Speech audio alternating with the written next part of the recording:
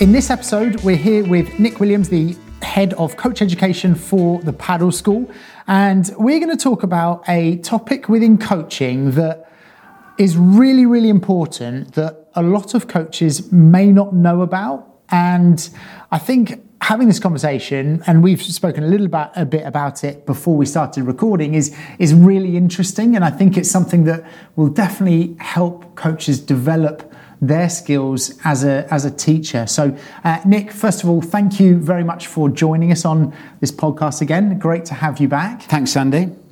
So, Nick, what is the skill that is super important? I'm not going to say it's the most important because there's obviously a lot of important skills out there, but what is a really, really important skill that coaches may not know about or may not realise within their sessions or within their teaching? Okay. Before I answer that question, let's take it from the player's perspective. So if I'm a player and I'm coming to my paddle coaching sessions, then I want to keep coming back. I'm enthused, and there's a reason for that. Now, the person that keeps coming back to your sessions isn't just coming back because they've told to come back. They're coming back because they choose to come back, and there's a reason for that. So we can dig into that and understand how you can retain players in your groups for longer, enthuse, motivate them, and improve them at the same time.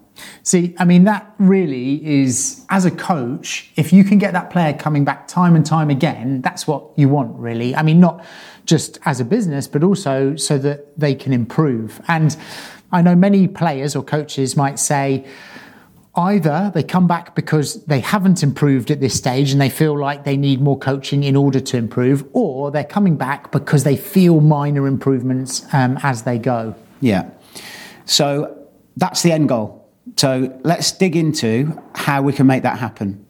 So there is a theory called self-determination theory. Now, self-determination theory says that if you feel competent at an activity, then you're more likely to come back to that activity if you feel competent in what you do. If you have choice of coming to the activity, and during the activity you have some autonomy of what you choose to do, then that's also part of self-determination theory, that you will keep coming back to do more. And the other area is relatedness. And relatedness means, have I got a social bond with the people who I play with on a regular basis, who come to coaching? Have I got a bond with the coach?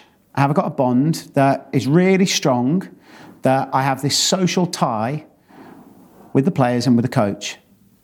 So those three areas, competency, autonomy, and relatedness, form part of self-determination theory.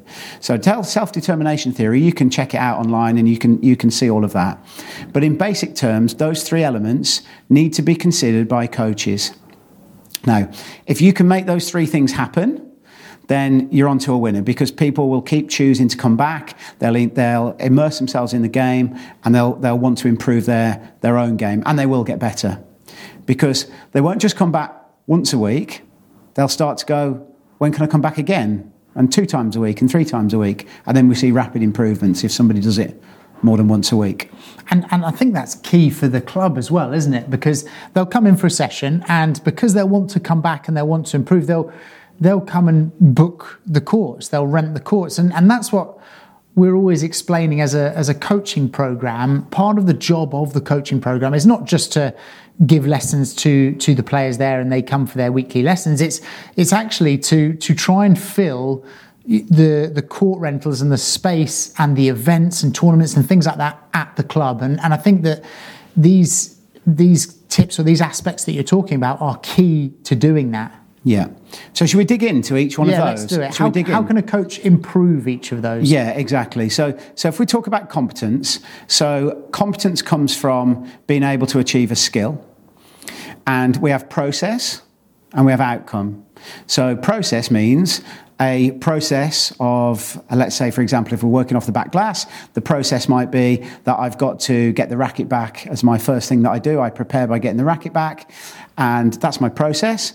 And then my outcome is that I make a good contact in front and then are able to choose where to be able to place the ball, like as a high lob or as a Chiquita, for example. So you have process and outcome. Now, if a coach is working with a player on process and outcome, if you want to make them feel competent, because that's part of self-determination theory, if you want them to make them feel competent, then you can't just flatter them for no reason and tell them that everything's brilliant and amazing, because false flattery won't get you anywhere. So you need to be real. And the player needs to understand that competence comes from process, and that's something you can control. You can control the process, but probably control the outcome less. So competence can come from seeing improvements in the process. So, for example, if the racket's coming back early, that's the part of the preparation. How many times does that player make that racket preparation at the right time on the type of ball that you give them? And if it's in that region of 6, 7, 8 times out of 10, you're in that sort of mastery ballpark. It's not too easy, it's not too hard, it's quite challenging. And then what you can do is you can gradually turn up the level of feeding and challenge so that they can still include that process as the feeding gets harder and the challenge gets harder. So, for example, Sandy, if you're in my lesson and you're able to get that process 7 times out of 10 off like a basic feed from the net, I might start to then go, okay, it's now a little bit more live. There's a couple of shots in it. There's a shot before. Can you still do that process?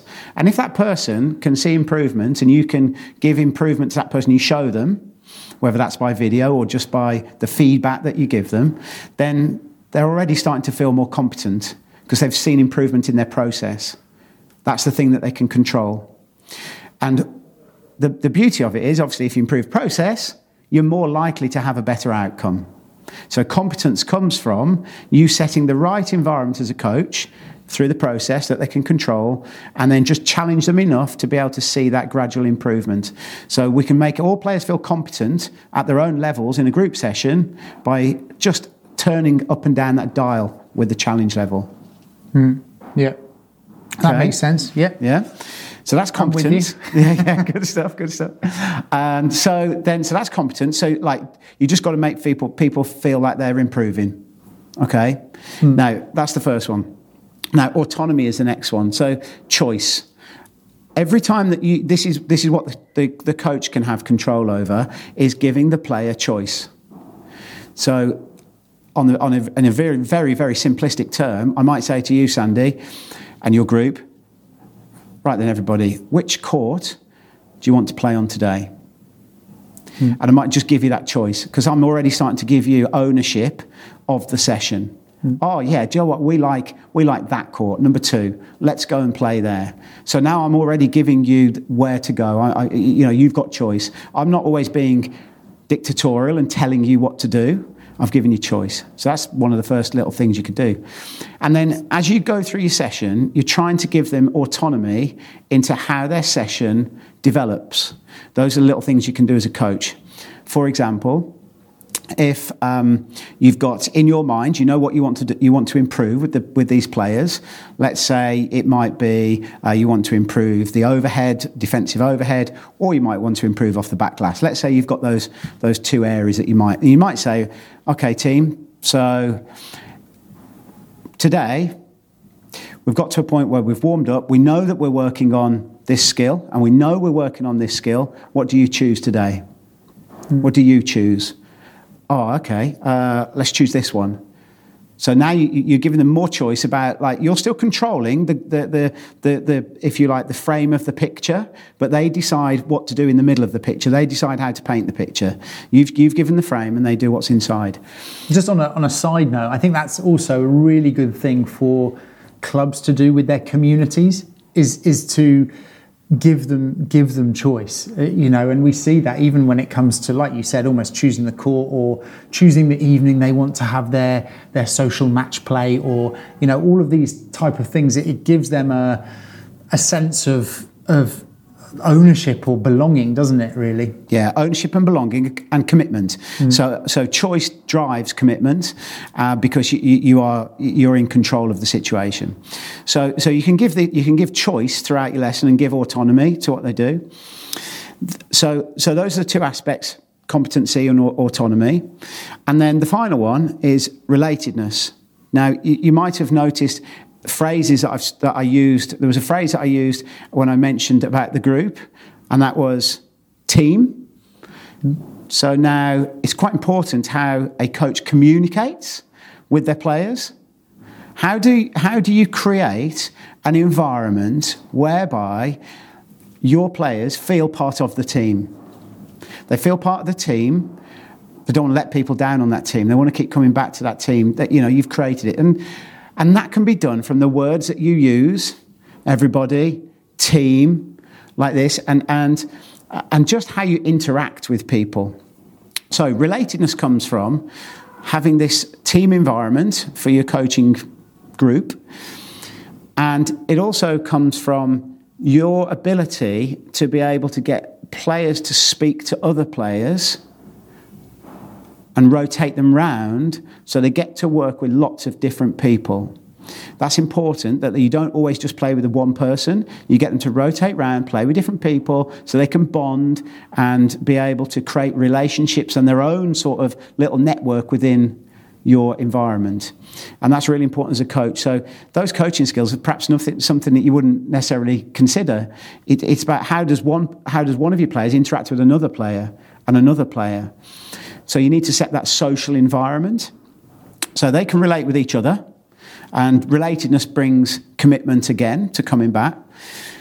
And then also how you come across as a coach is really important. Just before we go into that, I just wanted to go back into this idea of everyone getting to know each other and that social cohesion that goes on. And we do that in our coach education workshops as well with the coaches. And you can see the bonding happening straight away, really. And it sets, like you say, it sets the stage for the rest of the sessions and the workshops.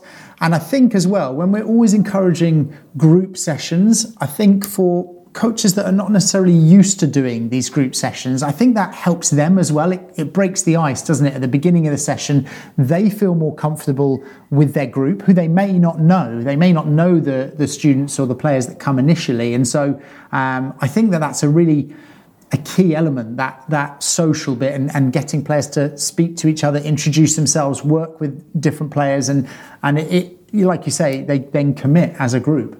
Yeah. One of the things I'm always looking for is the feedback that I get from the players and what you're after. I had some feedback the other day from somebody that had given some feedback on a course and had said, Nick has set the environment on the course so that we all feel like one big family.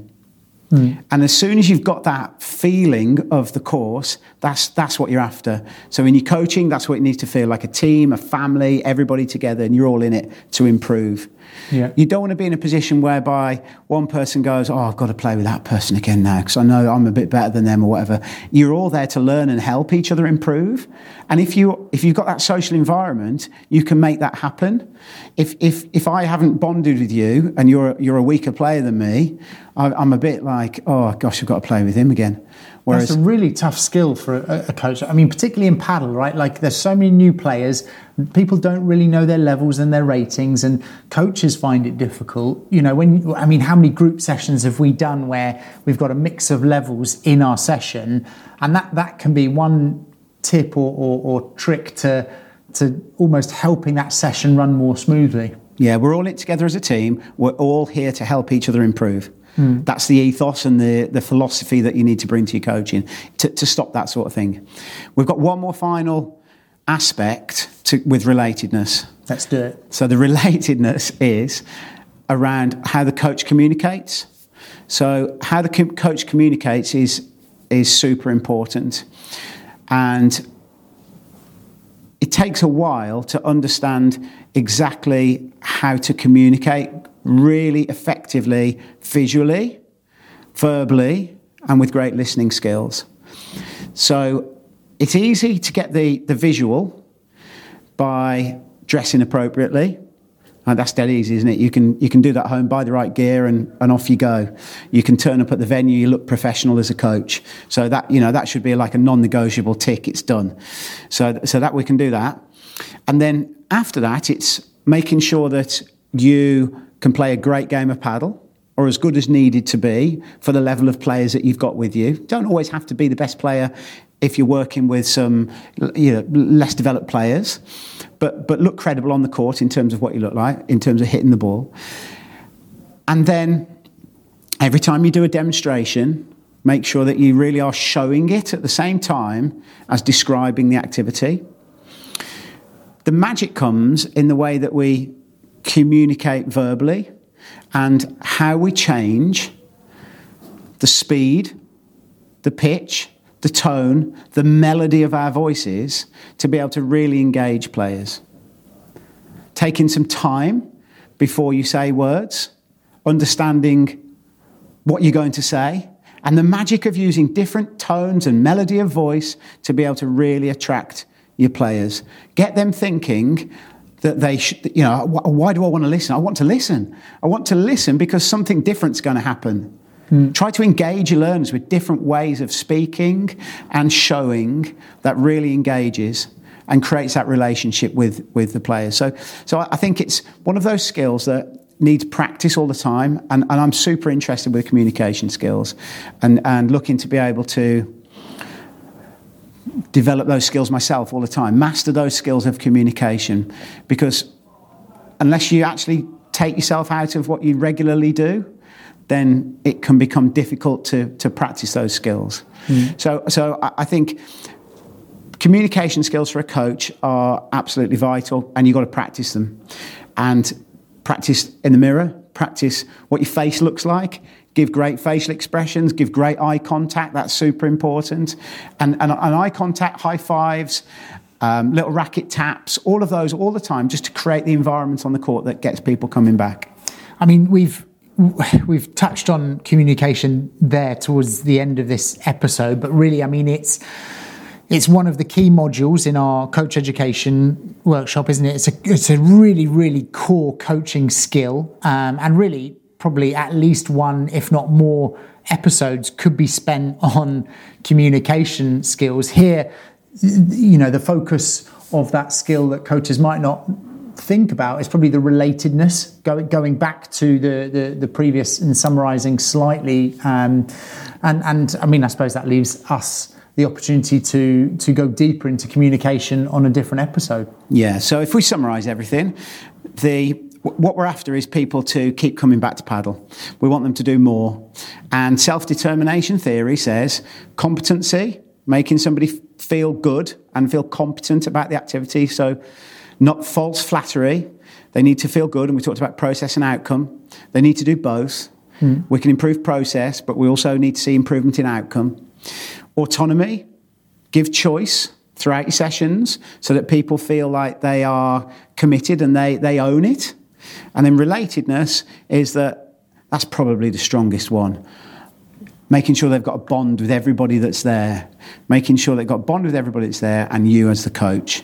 You get those three things right, those three things are the magic ingredients to be able to keep for people coming back and for them to improve.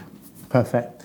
Nick, an absolute pleasure as always. Thank you very much. And we'll get you on another episode for something else coach skill related, potentially communication. Thanks, Andy. Really enjoyed it.